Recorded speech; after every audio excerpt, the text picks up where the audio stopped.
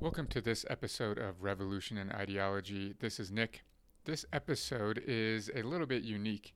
For our YouTube channel, we created a 7-part series of Jared going through the history of the Mau Mau Rebellion and the colonization of Kenya by the British. The first video he created a while ago as part of a course that we teach together on resistance and revolution. And it was just a historical context leading up to the Mau Mau Rebellion. And then recently he created 6 more videos to make that a 7-part series on our YouTube channel. If you haven't been on our YouTube channel, check it out. You can just search Revolution and Ideology there.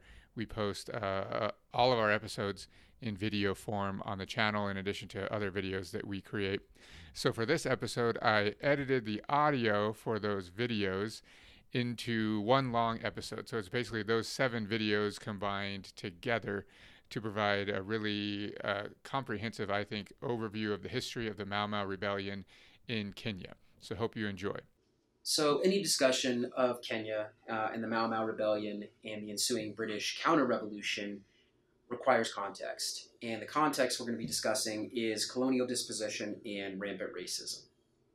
So we'll start with why the British were in Kenya. And we'll answer with shit, why were the British anywhere? Colonial exploitation of labor, land, and resources. Those resources include things like cattle, coffee, rice, and tea. But it's also important to understand that England was not alone in its colonial exploitation of Africa. Dating all the way back to the Berlin Conference of 1884 and 1885, Africa had been carved up, as the title indicates, in Berlin, Germany, by colonial powers without inviting any people in any of the African nations they decided to dispossess of their land. Kenya, needless to say, was given to the British. By 1895, the British officially claimed Kenya as a protectorate during the neo-colonial era. And by 1901, a railway connecting Uganda and Kenya that the British used for the export of a lot of the raw materials they were getting from other African colonies was completed, further creating much more interest in Kenya as a colony. As far as dispossession is concerned, Kenya experienced a traditional colonial land grab. And when I say a traditional colonial land grab, it actually looks an awful lot like what took place to the indigenous people of North America, places like Mexico, the United States, and Canada, in that basically the colonial land grab is started by violence, then eventually land seizures, then laws are created by the oppressing class, laws that don't necessarily apply equitably across the entire population, fake treaties are eventually used, and then eventually territories just claimed under written documentation, which is important for us to understand how 7 million acres of land was taken from Kenyans, and primarily from these tribes, the Kikuyu, the Nandi, the Giriama, and the Maasai. These were the 4 groups that were most affected. The English justified this, and I'm going to read a quote here from Francis Hall, that there is only one way of approving Waikuku, and that is to wipe them out. This led to eventually campaigns that some would call ethnic cleansing. As far as organization is concerned in the colony, a colonial office in London oversaw the local prefectures that all answered to a local government in the capital, Nairobi. There were 2 types of settlers that ended up in Kenya. The first were South African settlers that could not actually hack it in South Africa, but it's important to note these South African settlers. South Africa was also a British colony, and the fact that these British citizens, more or less, or British colonists couldn't hack it in South Africa says quite a bit about their inability to even be good settlers or good colonists. It's also important to note that by getting their teeth cut in South Africa, they entered into Kenya with wildly racist views already because of their experience in things like the Zulu Wars and later on the Boer Wars. The other group of settlers that England attempted to fill Kenya with were basically elites from England that could not, again, just like the settlers coming from South Africa, could not necessarily hack it, but in this case, couldn't hack it in England. These were elites that were, for whatever reason, caught beneath a glass ceiling. They could not actually exert the power of their family name because of limited land, limited resources, or in some cases even limited titles. So they ended up moving to Kenya during this period of time as well. There were 4 legal regulations that the colonial government implemented in Kenya to force repression and assimilation during this period between basically the start of the 20th century and the 1950s. The first of these legal regulations was the creation of reserves, or reading between the lines, they were creating reservations. And again, clearly learning from their compatriots in places like Australia, the United States, and New Zealand in the way to dispossess indigenous people from their land. They also implemented these things called hut and poll taxes, which usually equated to about 2 months' full wages for a Kenyan laborer. So essentially, any time a Kenyan decided to build a hut, they were taxed by the British. And the poll tax was literally, they were being taxed for existing, by basically each person paid a tax for existing. They also issued these things called kipande, which were basically ID cards. And these ID cards were meant to track movement, employment, finger groups, what ethnic group a person was a member of, and they were forced to wear them around their collar,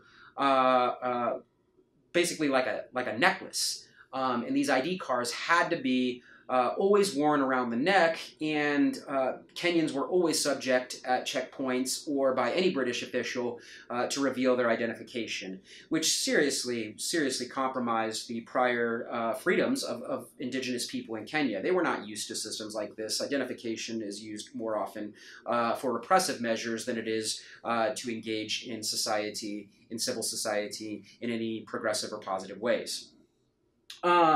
They also sought to control the indigenous Kenyans through, essentially, if Kenyans were allowed to keep any of their land, they were only allowed to grow things on that land for subsistence, things like food or other crops, but nothing that could be turned into a commodity and thus compete in the market with British settlers. Land privatization at this time also led to violent seizures,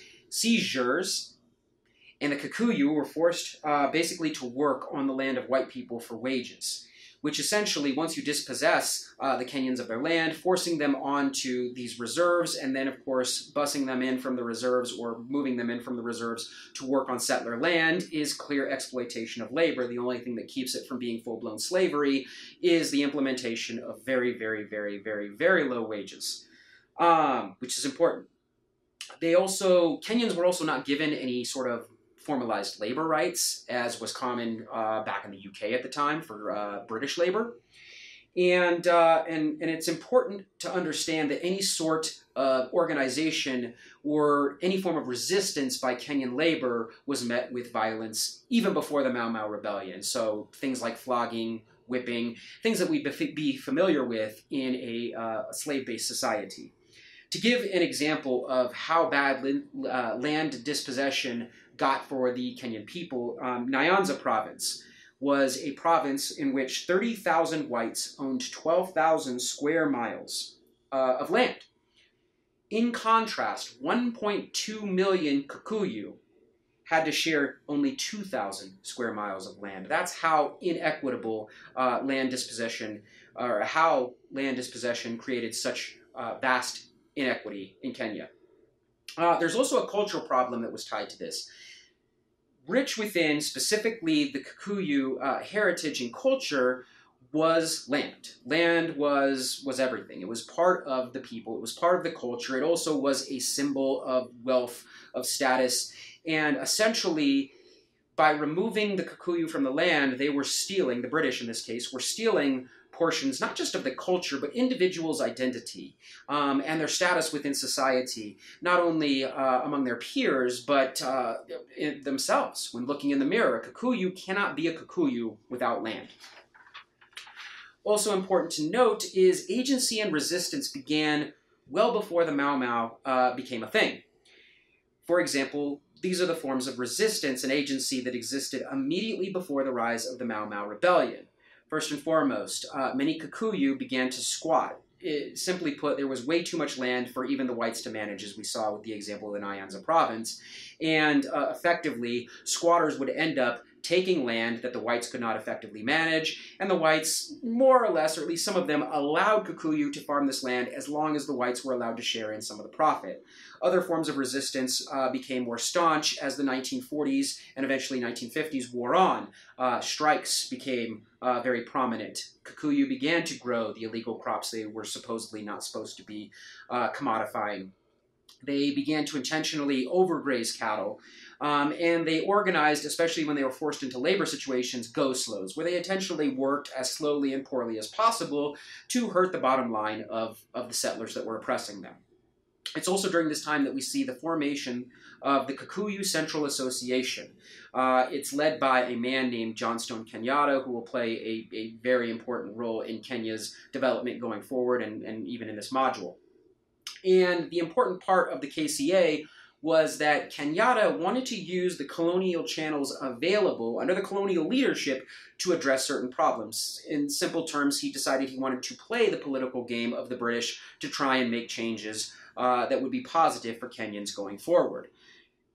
The British responded to a lot of these changes by manufacturing chiefs specifically for the Kikuyu tribes and nation, which is important because the Kikuyu were formerly a stateless society that even though they had leadership, that leadership was ever evolving, and importantly was a leadership that was usually shared among elders rather than having a singular, coercive, or oppressive chief, as we would call it in Western society. The chiefs were then, of course, co-opted by the British with material rewards or land rewards to keep order as they saw fit.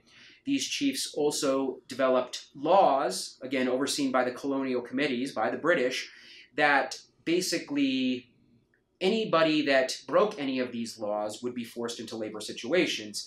And it's important to understand that the laws necessarily became much more oppressive in hopes that more people would break them so that the British settlers could get more free labor. After World War II, many Kikuyu, who actually fought on the British side during World War II, came back and expected some positive changes in their lives because of the sacrifice they made for the British during World War II, a war that was certainly not Kenya's. And they came back and received none of the favors that they expected, or in some cases were even promised by the colonial officials. It's also important to note that in a post-World War II society, the United States' growing economy became one of the most important markets for the colonial goods being produced in Kenya. And the British had, this represents just another important imperative for the British to maintain their colonial control over Kenya.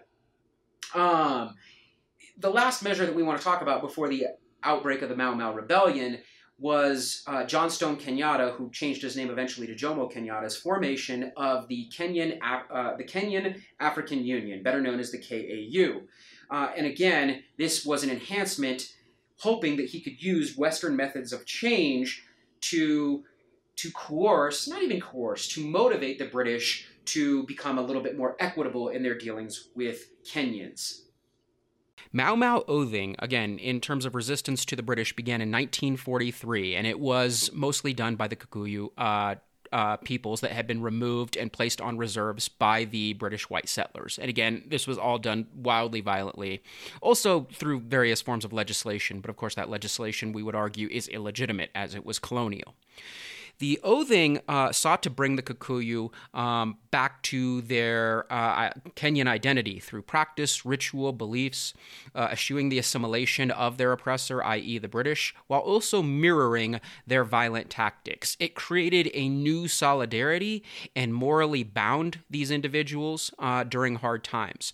Some might argue that it was a bit ethnocentric and perhaps used some nationalist ideology, but again, these were the tactics that had been socialized into the system by the British colonial process dating all the way back to the late 1800s, as was discussed in the historical context video.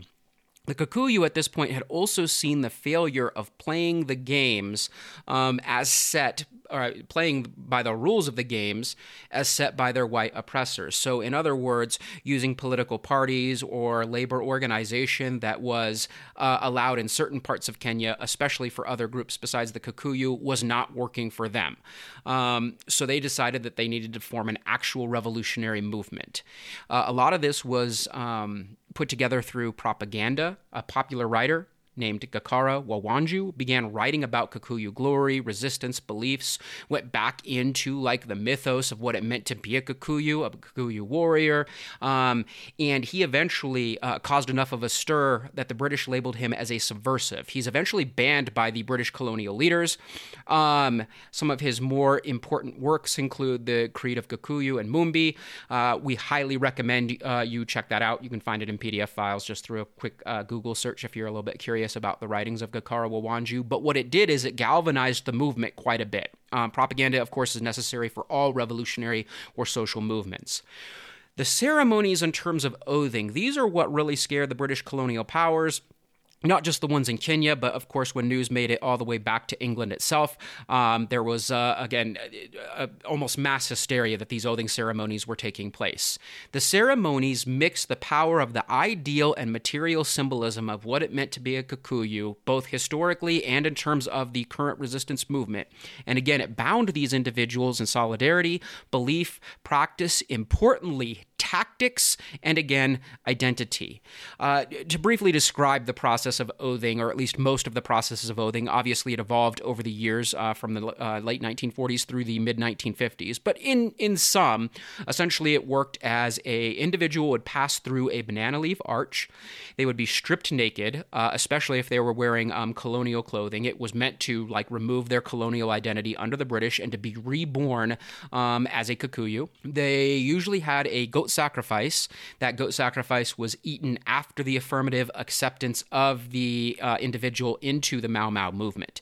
They were then given an in-depth history lesson of what it meant to be a Kikuyu, again, dating all the way back to their creation narratives, and essentially how that more or less rationalized the violence that was going to take place against their colonial power, not just against the colonial powers, but other Kenyans that were used in the process of their oppression. So here is an example of one of the oaths that would be spoken. I speak the truth and vow before God, and before this movement, the movement of unity, the unity which is put to the test, the unity that is mocked with the name of Mau Mau, that I shall go forward to fight for the lands of Kirinyaga that we cultivated, the lands which were taken by the Europeans, and if I fail to do this, may this oath kill me. May this seven kill me. May this meat kill me. And again, this is just one example of the oaths, but it was one of the more popular examples that was used quite often.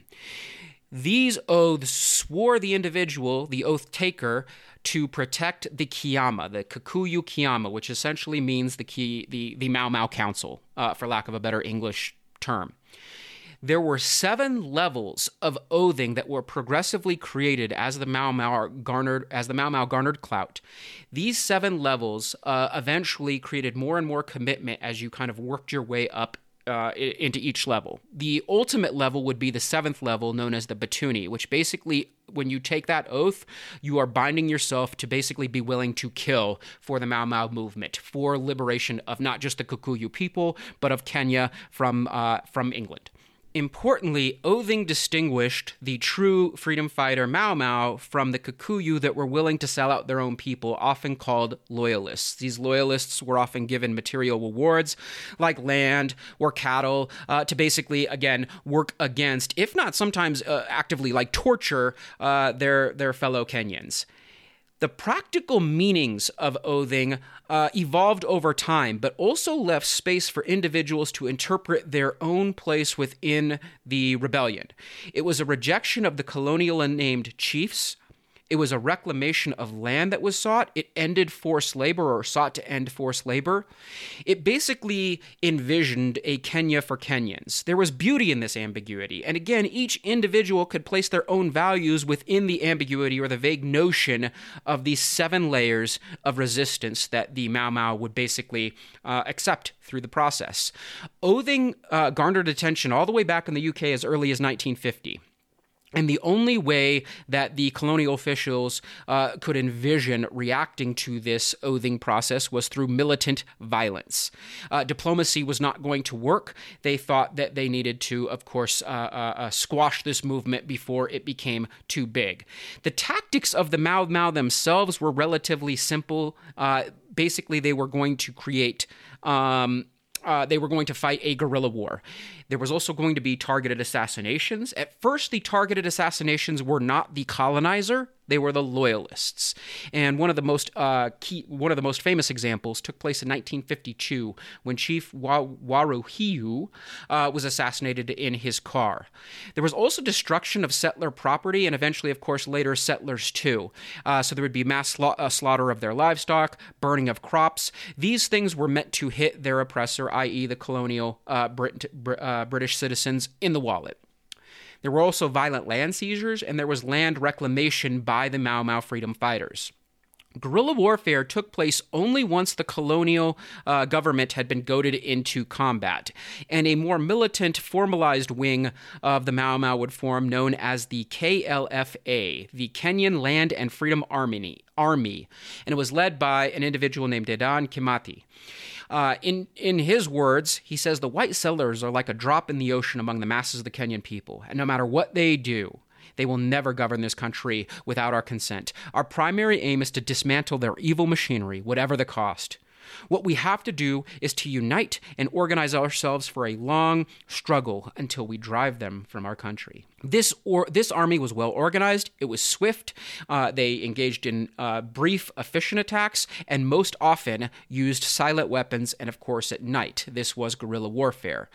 There were a few later mass attacks that took place. One of the unsavory examples would be the Lari Massacre, which we'll talk about in a future video. Their role, the KLFA's role, evolved after the war and during the concentration process, which we will again talk about in a future video. There was also a lot of non-militant help from basically villages that would help the Mau Mau in terms of supply lines, getting information. They would also steal ammunition from the colonial powers.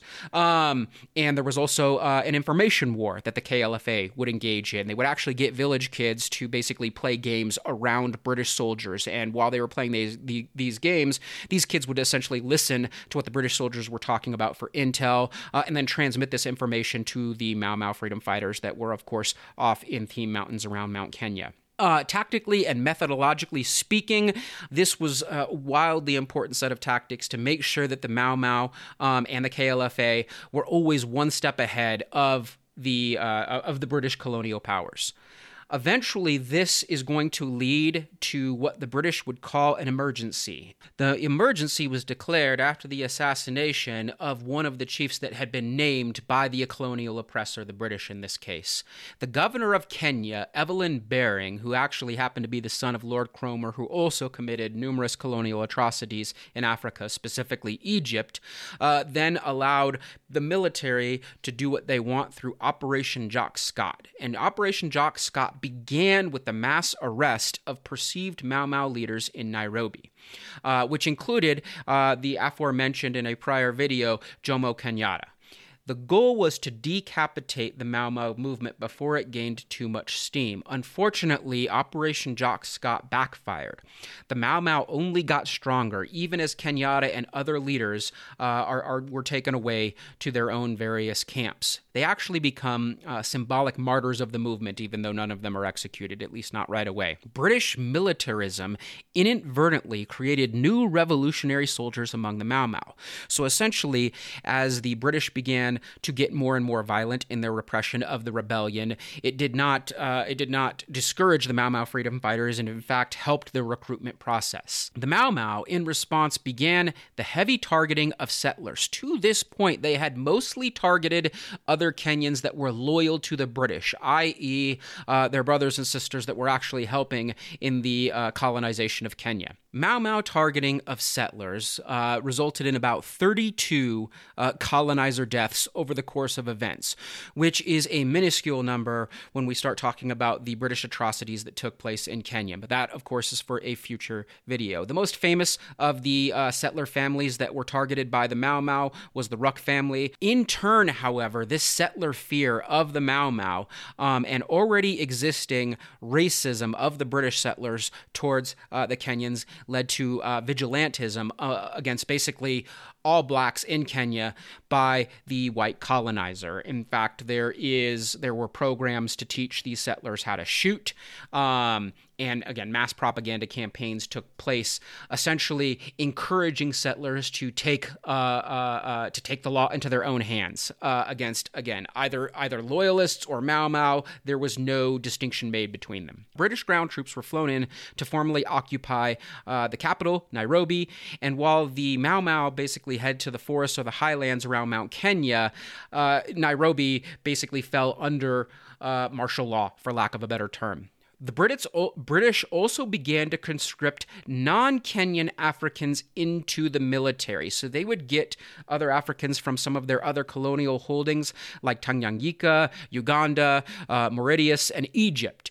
The point was to make sure that there would be no loyalty tied to their essentially attempted extermination, if not ethnic cleansing, of the Kikuyu people. Jomo Kenyatta, during the emergency, was put on a mock trial for two chief reasons: to calm British settlers down a little bit that were looking for justice, and to lower the spirits of the Kenyans, again, specifically the Mau Mau freedom fighters that were fighting a guerrilla war in the jungles around Mount Kenya. The Mau Mau responded to this mock trial with an attack on the Naivasha police station. And importantly, this is where an aforementioned in a prior video massacre took place called the Lari Massacre, where 97 loyalists were killed, essentially burned, for living on former Kikuyu land. It is one of the massacres that is one of the transgressions that is often cited as an example of the wild violence of the Mau Mau. British public interest peaked when Granville Roberts painted the situation in Kenya in the most blatantly cliche ways possible, that these individuals were insurgents and that they just don't know what's best for them, that the British know, of course, through their religion or their political processes or their way of life, their economic systems, they know what's best for Kenyans. How dare Kenyans challenge British authority? They must be, and this is where the T word was used specifically, they must be terrorists. Of course, this is laughable to this day when imperial or colonial powers go to other places around the planet and force them to live the way that the colonial power wants. Any sort of resistance, of course, must be an insurgency or these are terrorists. Again, it's almost laughable at this point, but it still works. It works back in England. It works to this day back in places like the United States or Western Europe. They're still able to just throw this word around without any real repercussions. What it does is it galvanizes the British public to see the Kikuyu specifically and the Mau Mau as wildly dangerous, and that they will begin to support more and more violent measures to suppress this rebellion. The settlers go essentially from just rhetorical white supremacy to basically call for genocide. A quote by a Briton named Nottingham kind of colors this. He said, "The only good Kuki is a dead Kuki." And again, that's a wildly offensive term. His words, not mine. Some would argue, some more quote-unquote enlightened Britons would argue that it's not necessarily the Kikuyu that are bad per se. It's the fact that they underwent the oathing ceremony that was discussed in a prior video. And perhaps if they can just get these individuals to recant their oath, they would be able to cleanse the Kikuyu and thus all of Kenya from this quote-unquote disease, as they like to call it. It was first revealed in 1952 to the British that there were also, of course, scoring their kills. I must stress that the British were scoring how many Kikuyu they could kill. There were bounties placed on certain Kikuyu's heads, and there were scoreboards left in various camps. They called them quote-unquote knobs. It's important to also state that this is when a formal war, during the emergency period, a formal war was declared on the Mau Mau. And that is when the British general George Erskine basically thought the only way to end the Mau Mau rebellion is, in his words, and I quote, coercion through exemplary force, end quote.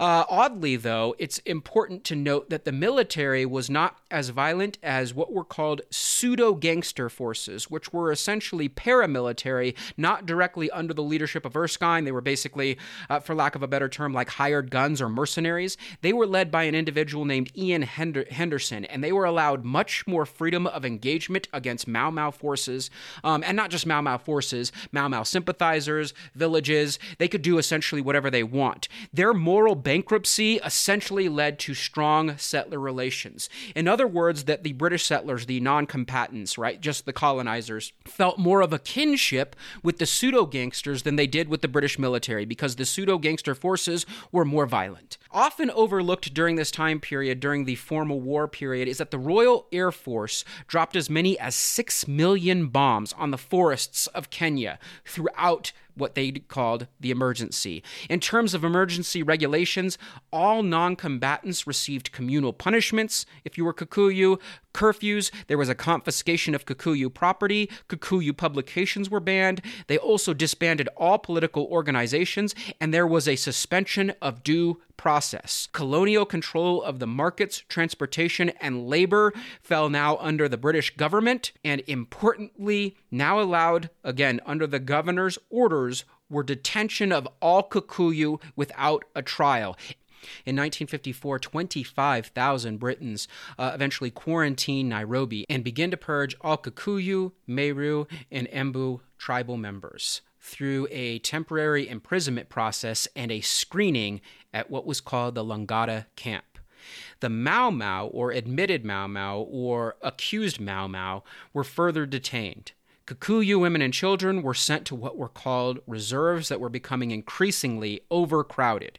As many as 50,000 Kikuyu were sent to these reserves in 1954 alone. There was also co-optation of other Kenyans that were not part of the three aforementioned tribes, and this created a new group of colonial power. In this case, it was Kenyans controlled by the British, used to abuse other Kenyans. They were called the Home Guard, and these Home Guard were manned by individuals called askaris. The screening process, or as the settlers began to call it, the British settlers in this case, the third degree was carried out by all layers of both British and other Kenyan authority. So it is both, of course, white and black in this case. It's also taken up by the police, and as already mentioned, the askaris, the Home Guard, the British military, and as mentioned in a prior video, vigilante settlers, as well as pseudo-gangsters. So an example of what the screening process looked like, it was essentially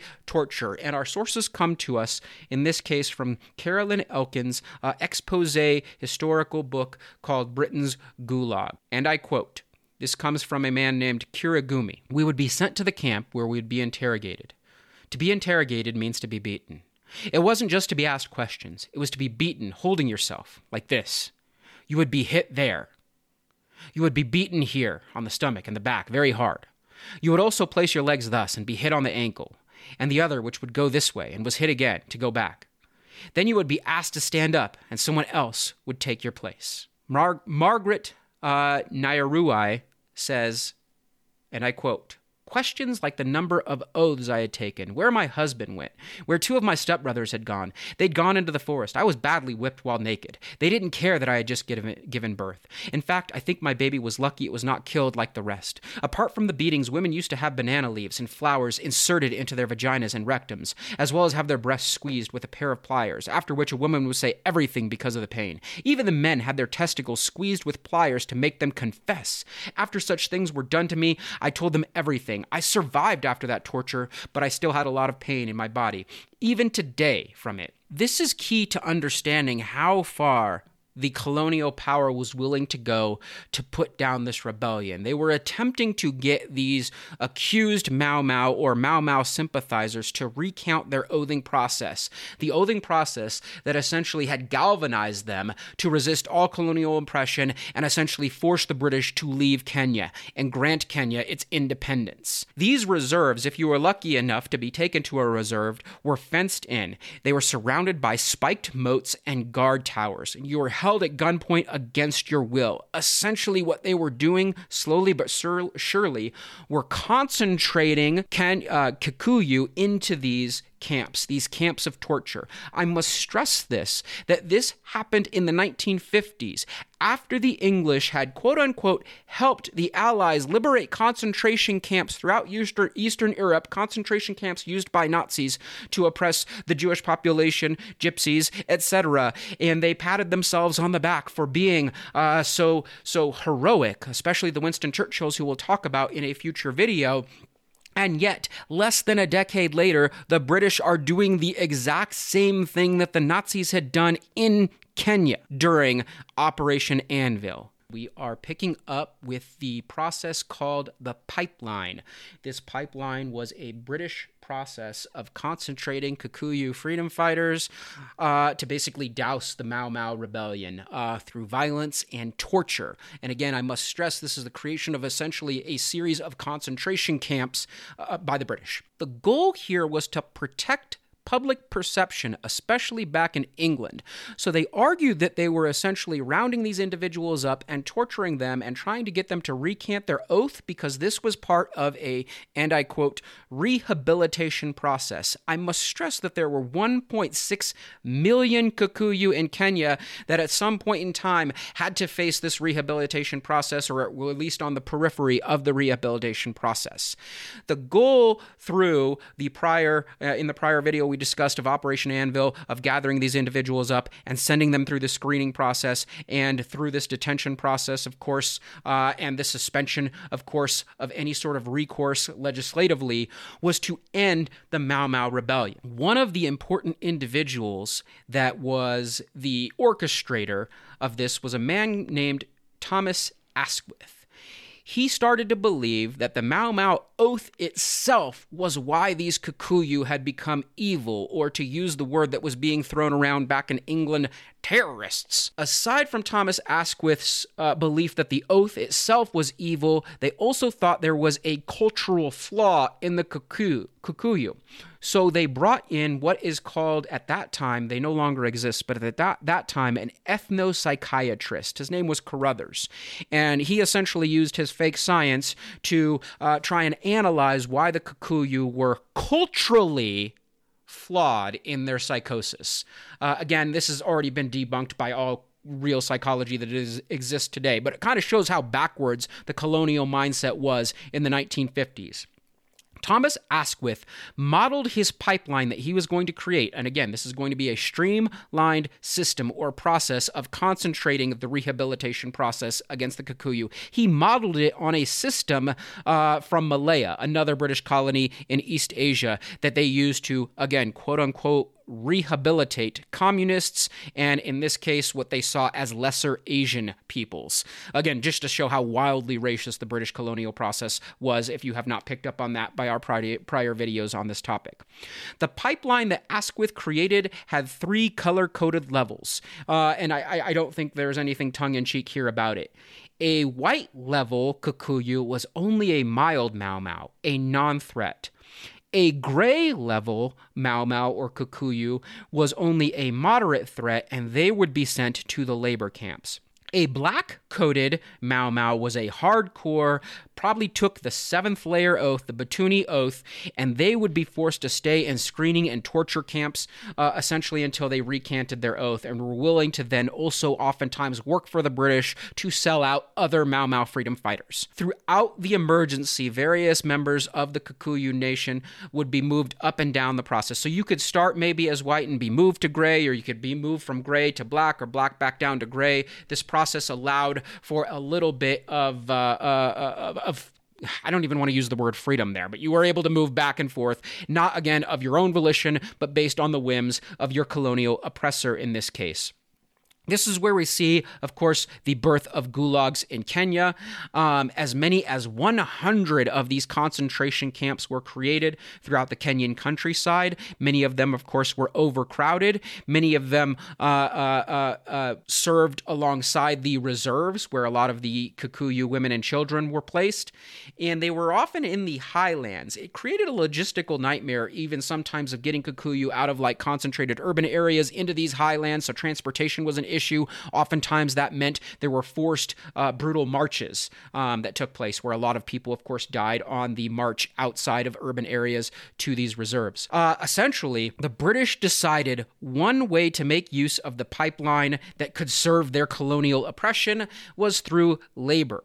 Labor was put into place by what was known as the Swinnerton Plan, and in their minds, labor would help rehabilitate these Mau Mau freedom fighters. Labor included everything from like fixing the overused soil by British white settlers to helping cultivate cash crops. They also thought it would help free up some space in the camps and allow for non-Kikuyu to make use of essentially prison labor. For lack of a better term, to make use of slave labor. So these Kikuyu were basically put into enslavement, in this case, to profit the colonial power, Britain in this case. All lands, titles, and wealth that a Kikuyu might have had was, of course, stripped and then redistributed either to, again, British settlers or loyalist Kenyans that, of course, were willing to work their other fellow Kenyans to death. This is an important note because all of the wealth acquired by other Kenyans during that time period remains the case, remains in the same hands, the same family lines to this day. Also of note is that even lesser Mau Maus on the reserves were rarely paid for their labor, and they were still charged hut and poll taxes that were discussed in the very first video in this series. So essentially, they weren't paid very much, but still charged taxes anytime they built a house or, as a poll tax indicates, just for merely existing. These were usually done at some of these softer quote-unquote camps like Fort Hall. Anyway, the Minister of Defense of the colonial process here at this point, a man named Cusack, also was quoted as saying, based on this labor process in the Swinnerton Plan, that we are slave traders, and the employment of our slaves is the Public Works Department.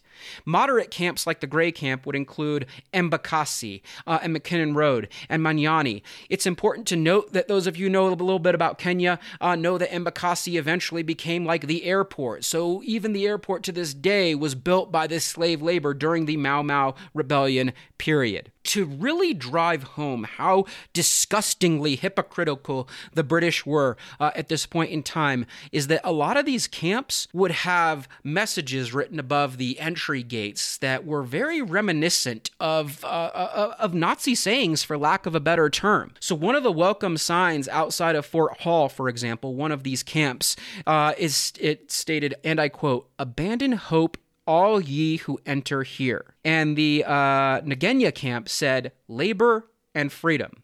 And I quote, "Labor and freedom." Interestingly enough, these accusations are not without precedent.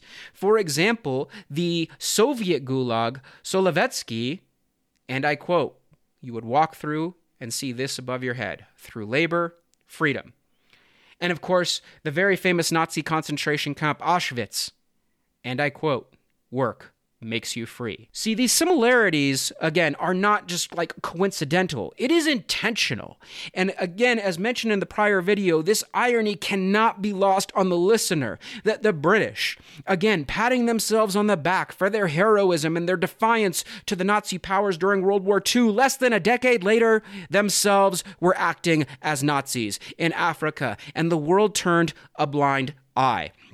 Individuals walking under these signs and having to read "Abandon hope, all ye who enter here," or "Labor and freedom." They were marched single file, and as they were marched through, they were beaten by askaris. Of course, these were other Kenyans that were willing to work for the British. They were then dipped in a solution. Many actually drowned as they were dipped into this solution to basically cleanse them of all of their diseases. They were given yellow shorts, a blanket, a numbered bracelet, and then rescreened, which was a nice word of saying tortured until they recanted their Mau Mau oaths. Some of the examples of the screening we heard in another video. It included some torture, of course, torture to all parts of the body, but focusing heavily on the genitals, which shows, of course, the gross dehumanization that the British and, of course, the loyalists were willing to impart upon these accused Mau Mau rebels. These camps had poor sanitation, constant labor, and close quarters, which led to numerous disease epidemics. Typhoid wrought havoc throughout most of these camps. This led to inquiries, and all of these inquiries back in England were actually defended by none other than Winston Churchill, who, after a brief hiatus from power after World War II, was back in the driver's seat. And again, this guy that we have somehow turned into a hero in Western civilization for his leadership and defiance to the Nazi powers is himself defending concentration camps less than a decade later.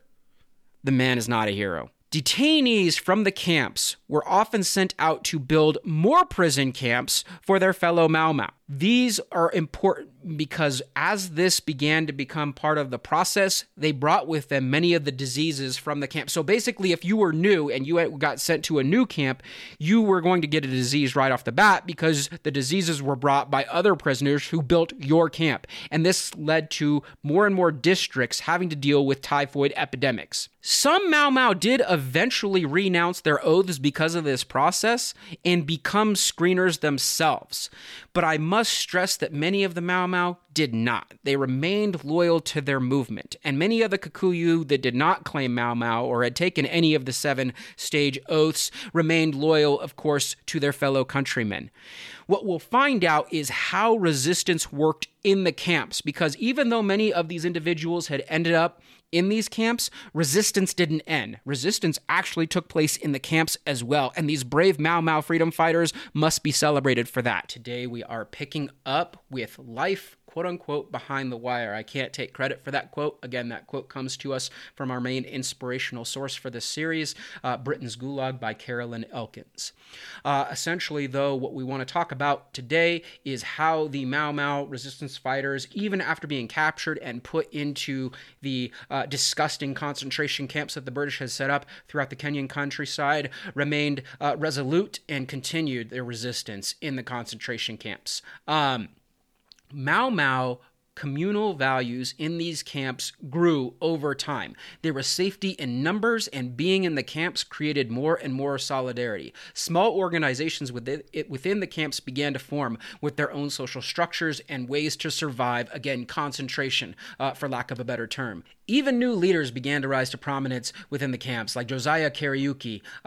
We get his account in what was called Mau Mau Detainee, and these leaders were often selected somewhat democratically or through consensus by their peers, by how well they were able to help their fellow prisoners essentially cope with the horrors of disease and torture and essentially being overworked. Some of the examples of the ways that these individuals would be able to basically cope would be written down and codified into basically publications. And I use the word publications super loosely, as these publications would not be like formally published. They would, of course, be taken through what is called the Manyani Times, but I'll get to that in just a second. But some of these rules for basically surviving the camps were called the 12 Laws of Lodwar, the Mageta Manifesto. These are just a few examples. In fact, let's discuss that now. The Manyani Times was essentially like this collection of works that were usually smuggled both within and between different camps in a whole bunch of very creative ways. In other words, it was not like a formal newspaper or anything along those lines. It was anything but. Books, of course, would be written in, books that already existed, as some of the camps had libraries. Of course, messages would be hidden in these books, and these books would then be distributed throughout camps or between different camps. Messages would be written into actual cigarette butts, and those cigarette butts would be, of course, flicked outside of the camp and then picked up by children and then distributed to other camps. In fact, even essentially non-written communication would be part of what was colloquially called the Manyani Times. Individuals would pretend to go into seizures, and their bodily movements would actually be communicating certain sort of messages that could be spread throughout camps. There would also be unfamiliar slang used, certain Kikuyu slang that conveyed made clandestine messages that were meant to be spread. Anyway, all of this put together became, again, what's called the Magnani Times. And this is where we get things like the 12 Laws of Lodwar. Regardless, it's important to note that all of this reveals the remaining agency of not just the Mau Mau rebels that were caught, but other Kikuyu. Whether or not those Kikuyu were fully sympathetic to the Mau Mau is irrelevant here. This sort of agency reveals how far people were willing to go to ensure not just their survival in the camps, but maintain the trajectory of an independence-minded ethos in Kenya. There was also an impromptu schooling that took place in these camps. Essentially, the schools would crop up on the camps, not created by the British colonial leaders, not created by the Kenyan loyalists, but by the detainees themselves. And they would be schooled on a whole host of subjects, but of course, most importantly, Kikuyu history. And they would reassert their spiritual beliefs, they would create solidarity, and importantly, teach the wild hypocrisy of European Christianity, which is important to note because, as we've discussed in prior videos, one of the things that the British sought to do in many of their colonial processes was impart their ideologies on the colonial subjects. Of course, we know Christianity being one of them and discussing how superior their ideology is. But of course, if anyone reads the Gospels, they would note that concentration camps and torture and exploitation are absolutely not what, quote-unquote, Jesus would do. So it shows the hypocrisy of the British. And they are able to deconstruct that in these camps through this education system. Oftentimes, this schooling led to new oathing ceremonies on the camps, which is an important revelation if we consider, going back a few videos in this series, that the entire pipeline process began because of oathing ceremonies. The fact that they were taking place on the camps shows the resiliency of the Mau Mau freedom fighters. There were also, as one might imagine, within these camps, sellouts. These sellouts were called fundi. These sellouts basically used their trades or skills to barter with the guards or their colonial masters for better treatment. Sometimes they even sold sex, which is important to note. Some of them were informants as well. And the informants, if they were caught by other Mau Mau in the camp, were often killed by the Mau Mau. It must also be stated, however, that some of the home guards or the askaris that were meant to basically guard the Mau Mau rebels in these concentration camps became empathetic to the plight of their detainees and were not necessarily willing to torture them to the levels of the British. In fact, and I quote, "They were very ashamed for what they had done. They beat us because they hated themselves for what they were doing." It must also be stressed that those living in these camps were not completely powerless themselves. They began to write letters and smuggle those out, i.e. the way of the Magnani Times, but not just through the way of the Magnani Times. Technically, they were allotted the right to write letters by the camp leaders themselves. I mean, and this went all the way up to the governor of Kenya himself, Evelyn Baring. They're supposedly supposed to be able to write letters. And most of these letters, of course, went through their own screening process, and many never even made it out of the camp. But the few that did sometimes make their way either to the capital, the colonial capital in Nairobi, or sometimes out to international news outlets, and some all the way back to London itself. It must be stressed that in these letters, it was not lost on the detainees how disgustingly hypocritical their British colonial masters had become. The letters went everywhere. In these letters that eventually made it out of the camps, they appealed. Most importantly, they thought of what Kenyan would be when they won their independence. And the fact that they were discussing the ways that they were going to win their independence means that being put in these concentration camps had not basically doused the flame of freedom and equality that many of these Kenyan freedom fighters had spent their entire lives basically working towards. It's important to understand that many of these letters revealed a keen insight into the historical context in which they found themselves. One of the letters that's super interesting to think about is a letter titled, "Is this the British system or the Nazi system?" These letters started to prove effective, especially the letters that had made their way back to London. And it's important to understand that the letters' efficacy led to making them illegal within certain camps. Many of them were purged from the record, and if you were caught writing a letter, you were often punished. Many of these punishments took place at camps for women, because the women were granted just slightly more freedom than the Mau Mau men. So at a camp called Kamiti, for example, letter writing became a prominent way of showing one's resistance and defiance in the face of British colonialism. It was even, the camp in question was even called the eyes and ears of Mau Mau because of the way that they were able to, of course, disseminate information not just between the camps, but out to the countryside among remaining free freedom fighters still fighting the good fight. This camp was run by Catherine Warren Gosh. She was nicknamed Mahuru, i.e. the Eagle. Her favored tactic to use, especially against letter writers, was torture. And that torture wasn't just physical, it was often psychological. She would threaten the lives of their children. In fact, 15% of the women in this camp were in this concentration camp with their kids. Their kids were there. An example of what life was like in this camp comes to us from Wali Wairimu, again from the book Britain's Gulag by Carolyn Elkins. She has this to say, and I quote, "They informed me that they had just killed my husband at a place called Mumbuchi, and then they started beating me. They were using their gun butts to hit me. One would hit me, and the blow would throw me to the other. One would hit me and throw me to the next. Nobody cared about where they were hitting me. I was beaten until I was confused, and I didn't care anymore if they killed me. My 2-year-old son, who had been woken up by the noise and my screams, ran to me, passing between the legs of the soldiers. As I was being thrown by from the blows from one soldier to the next, my son was just trying to hide himself between my legs. They were then shouting at me, telling me that they were going to give me my independence, that they had done what they had done to the husband to get me. They did not seem to care that there was a small child, scared to death and screaming his head off. As I was being thrown from one soldier to the next, my son fell down and was trampled by these frenzied soldiers.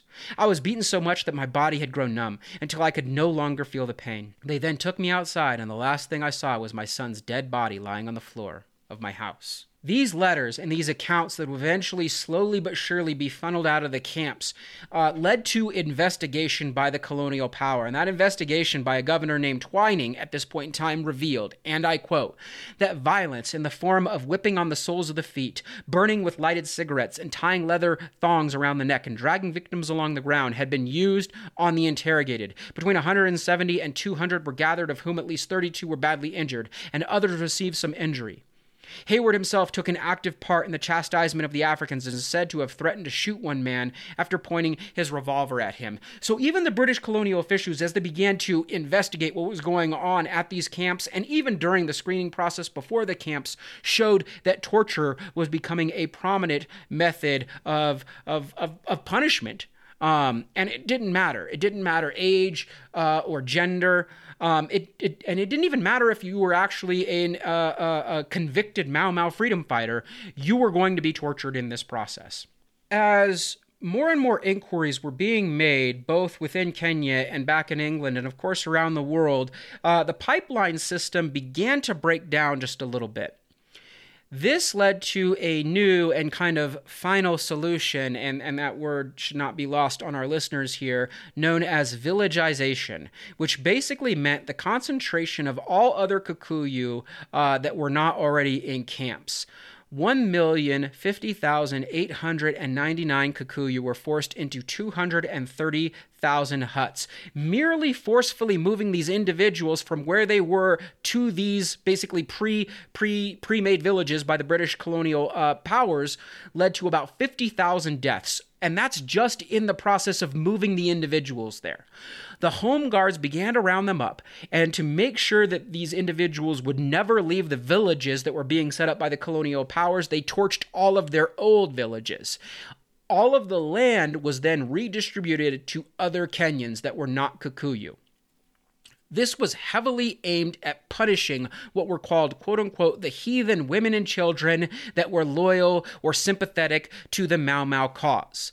The women in these new villages were forced to dig the trenches outside, and these trenches were then, of course, filled with barbed wire borders and what were called nyambo, which were essentially sharpened spike sticks. They were digging these ditches, oftentimes with like their own children strapped to their backs.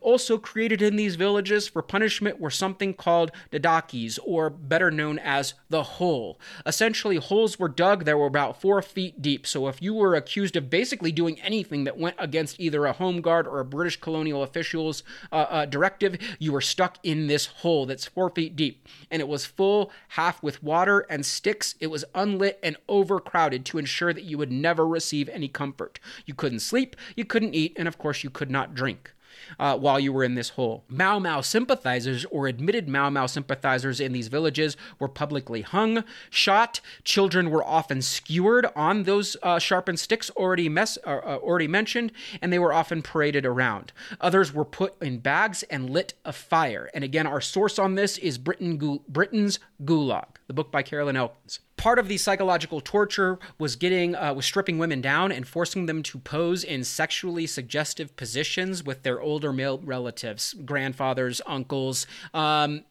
Essentially there was just no action too trite for either the Home Guards or the British officials to impart upon these women that were in these villages.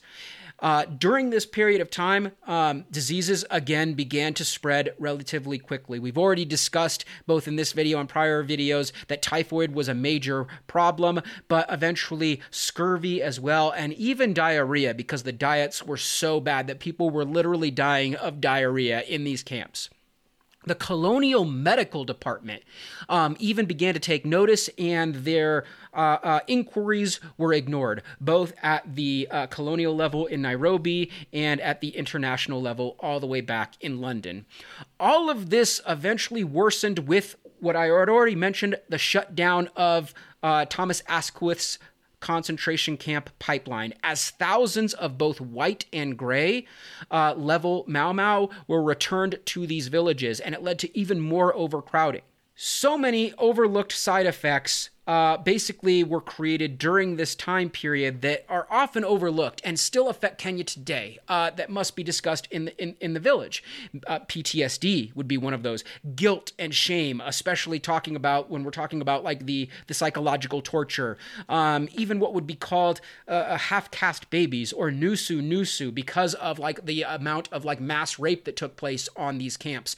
These led to, again, numerous social and cultural issues that many Kikuyu are still, again, seeking reconciliation for today. Another side effect that we must discuss was the introduction of loyalty cards. So if you ended up back at the village and you acted like a good Kikuyu under your colonial masters, you were given a loyalty card, which often gave you access to land or employment or your prior resources. If you remained defiant, you did not get a loyalty card. This, of course, created division in the camps, and that division, again, is another side effect that exists to this day, that many of the people that were given these material rewards garnered at least moderate wealth, and we know how wealth works in certain systems, certain economic systems. That wealth exists to this day. Those that remain defiant never garnered that wealth, and of course are still suffering from socioeconomic stratification. So that's important to understand. This took place at the villagization level. Villagization was kind of the winding down of the basically the colonial horrors that the British were committing in Kenya. Today we are going to pick up with the revelations of what took place during the villagization process back in the UK. In other words, what was taking place both in the concentration camps along the pipeline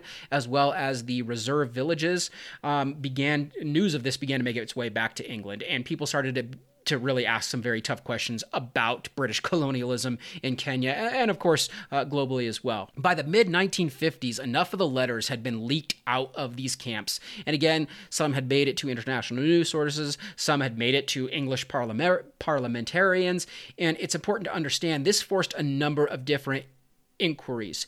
Most of the leaks, of course, revealed the horrors and hypocrisy of the entire British colonial process, especially within the historical context of a post-World War II era.